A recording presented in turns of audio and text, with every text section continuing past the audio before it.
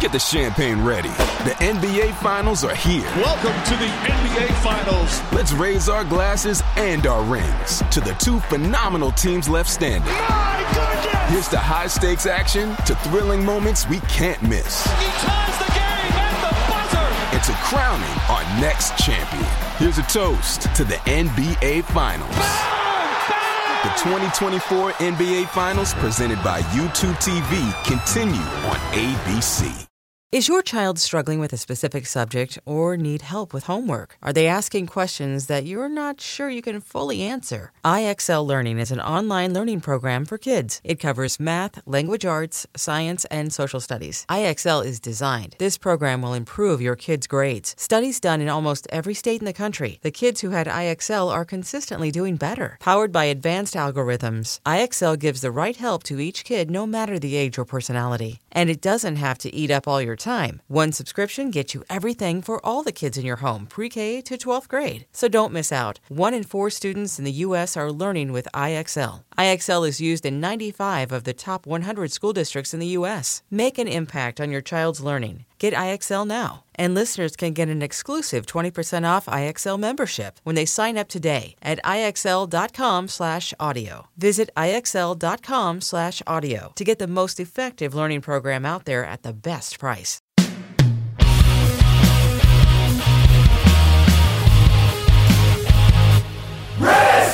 Hello, kids. This is Risk, the show where people tell true stories they never thought they'd dare to share. I'm Kevin Allison, and every Thursday we release these special episodes that we're calling Classic Risk Singles. Each of these episodes features just one story from our earlier years. If you're new to Risk, you should know that the podcast can be very uncensored.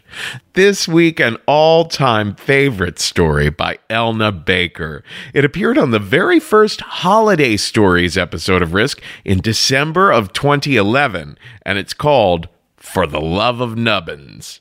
So I moved to New York to do acting, and I auditioned. I've never been cast once in anything. But the first acting job I actually was able to get was as a toy demonstrator at FAO Schwartz. And it's an acting job. You work retail, but basically you have to audition. You read a monologue by Princess Pretty. And then for 2 weeks, you have to rotate from toy to toy so they have confidence that you can do this. And there's like the fun toys. Like I like being on jewelry because I would just make earrings for myself all day. And you're supposed to give them to the kids. I never did. But then there were like sucky toys like Band in the Box where it's like maracas, a tambourine, and clapper. And you do that for 8 hours. Worst band ever. Or there was the toy veterinarian kit where you have like a stuffed animal, dog, and you'd have to interrupt families as they go through the store. And you're like, Spot is sick. Can you help me figure out what's wrong with Spot? Which is like, basically like you and your family want to be left alone, but I'm an actor. Mortifying. But after 2 weeks, I got assigned to the most high profile of the toys. It was the Lee Middleton doll collection. And I don't know if any of you have seen these dolls, but basically they're weighted in the head and the bottom so that they flop like newborn babies. And it's so creepy. And I worked on the second floor in the adoption center, which was this cottage that they built, and there were all these incubators and incubators of the babies, and there was a white picket fence around it and 2 rocking chairs. And a typical day of work would go as follows. Parents and their children would look at these dolls, and then if they were serious about adoption, we would open the white picket fence and escort the prospective parent, usually like a 7-year-old girl, into one of the rocking chairs, and we had to conduct an adoption interview.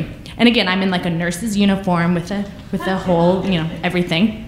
And it would begin, do you promise to love and care for this baby? Will you read to the baby? Will you change the baby's diaper? And the little girls would always answer, yes. And then you would get to the last question, what would you like to name the baby? And there was always like, Princess Tiffany of Fairy Flowerland. And you would write that on a birth certificate and hand it to the parent and then say, now all you have to do is pay the adoption fee, wink, wink, which was like $120. And, we were instructed not to use, you couldn't say purchase or cost or buy, because that would break the illusion of the world. And the other thing that, typically when it gets slow at work, you can talk with your coworkers. I worked with 3 other nurses. But that would also break the illusion of the world. So if we weren't working with a customer, we had to always be holding, rocking, or bouncing the display baby doll. The display baby doll was on display for a reason. Something horrible happened in the factory on the day of its conception. Its head weighed 5 pounds more than all the other babies' heads. So you would pick it up and its head would just flop back violently. And its hands had been molded together, so it looked like it had flippers. So that you pick it up, the head would flop back and the flippers would fly up. And it looked like a tabloid monster baby, which is how it earned its nickname. We called it Nubbins. And because Nubbins wasn't up for adoption, he didn't even have an incubator. He was kept in a cupboard, which was so disturbing because he looked realistically dead. You just open the cupboard and be like, downward dog, dead baby. You'd have to scoop him up and pretend that you cared for him. So these dolls were really expensive. So for most of September, October, we weren't really selling them, which meant that we spent a lot of time holding, rocking, and bouncing baby Nubbins. So much time that you kind of start to resent. I would complain of lower back pain. I was like, oh. So us nurses, we invented a game.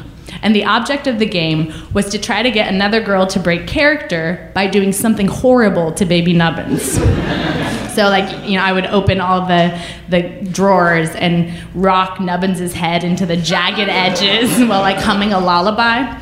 Or the best would be there'd be a whole group of people there, and you really have to you scoop up the baby, you really make it look like it's real, burp it, and then at just the right moment, you drop the baby.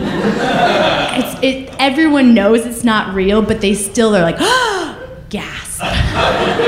So we would just spend all day doing horrible things to Nubbins, and then one day it was right after Thanksgiving.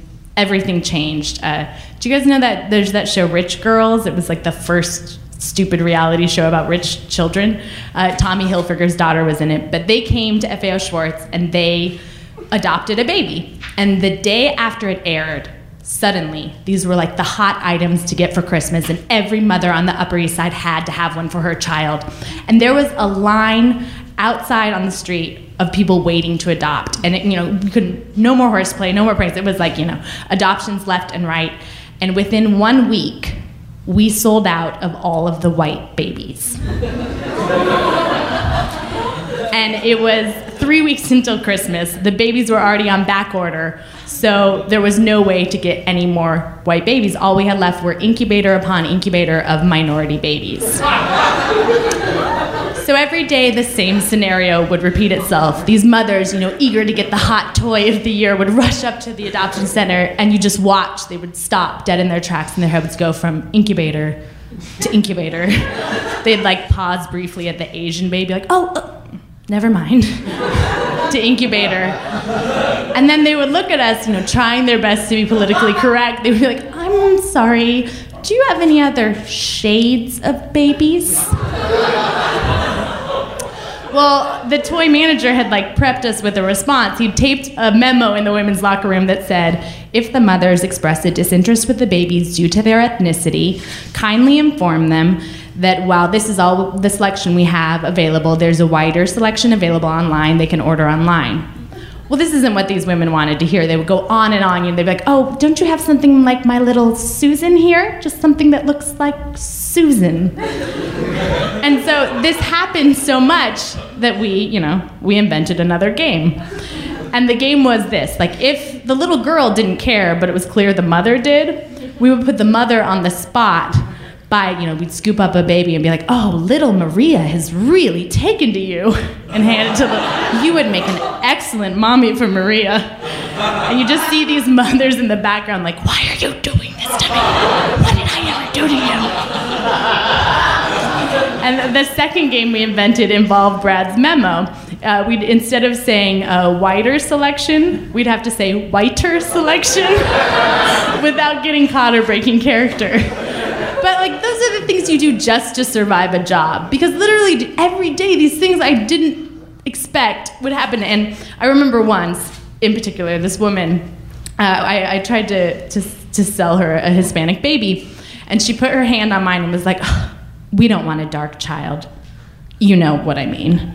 And I was like, no, I don't. But also, unbeknownst to her, I'm actually half Mexican. I just look white. And my brothers, there's 5 kids, 3 are dark, 2 of us are white. So I don't know what she means, but also I don't know what she means. Does she honestly think that if someone saw her carrying a Hispanic baby, they would be like, "Oh, Juan the gardener knocked that kid up"?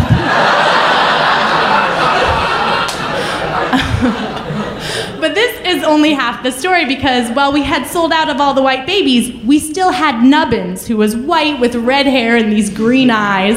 So if we weren't working with a customer, we still had to be holding, rocking, and bouncing Nubbins. So almost every day, some woman would rush up to the adoption center, see Nubbins in our arms, and think in their mind, they were like, "That's the last white baby." So they would say, "Can I see that baby?" All you ever had to do was turn Nubbins around, and his head would like flop back, and the flippers would flip up, and they would just say, "Never mind." And this happened so often that us nurses, we decided to make a bet. And the bet was, who do you think's gonna sell first, the minority babies or Nubbins? And I was like, oh, the minority babies for sure. Who would buy Nubbins? And then, so, okay, to be honest, there are 2 ways to end this story. There's the politically correct way, or there's do you guys want to hear what really happened? All right, it's so depressing. What really happened is this. We did start to sell out of the minority babies. We sold, first we sold out of all the Asian babies. Then we sold out of all the Hispanic babies. And then all we had left were incubator upon incubator of black baby dolls and Nubbins. So inadvertently, the bet had become, who will go first, the black babies or Nubbins? Well, I stood by my initial bet. I was like, we're never gonna sell Nubbins. But then Christmas Eve, this woman rushes into the store, and she's one of those people dressed head to toe in designer, and she's like toting along this solemn child. She gets up to the adoption center. I'm holding Nubbins, and she's like, "Can I see that baby?" So I turn Nubbins around, slowly for full effect. And his head like flops back, the flippers flip up, and she just says, "We'll take it." I'm like, "Nubbins?" I don't even know if you can sell Nubbins, but I was like, okay. So I open the white picket fence, I sit this little girl down, and I begin the adoption interview. I say, "Do you promise to love and care for this baby?" And this child looks up at me and she says, "No." And I had been doing hundreds of adoptions. No one, technically she had failed the adoption interview. So I'm like, move on. I'm like, "Will you read to the baby?" And she's like, "No." So I skip to the last question. I say, I'm like, "Well, what would you like to name the baby?" "Stupid." I'm like, I'm not Nubbins' best friend. I'm not going to call him stupid. So I'm like, "Well, let's think of other names." And the mother impatiently interrupts. She's like, "Just name the baby Veronica." She's like, they're not anatomically correct, but he's clearly a boy. So I write Veronica on the birth certificate, and I'm like, "Now all you have to do is pay the adoption fee." And the mother looks at me and she's like, "Cute," and takes the birth certificate. And they walk away, and I scoop up Nubbins, and I put him in a pink blanket instead of a blue one. And as I'm wrapping him up, that's when it hits me. I'm like, wait, Nubbins has just been adopted. Like, I love Nubbins. Like, I can't let him go to this horrible family. And there's this like montage, we one time put his head underneath the rocking chair.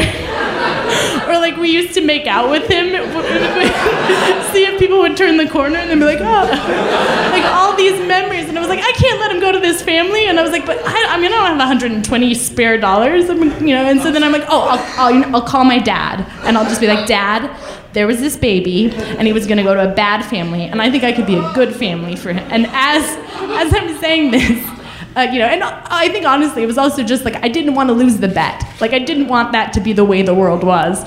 So as I'm going through this, they return, and then I do what I have to do. I hand them little baby Nubbins, and I say, "I'm sure baby Veronica will have a wonderful home."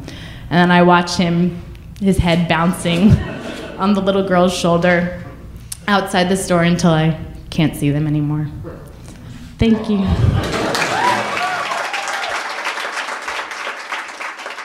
That's all for this week's Classic Risk Singles episode. Now, don't miss out on our regular full-length episodes. There's a brand new one every Tuesday. And everything you might want to know about us is at risk-show.com.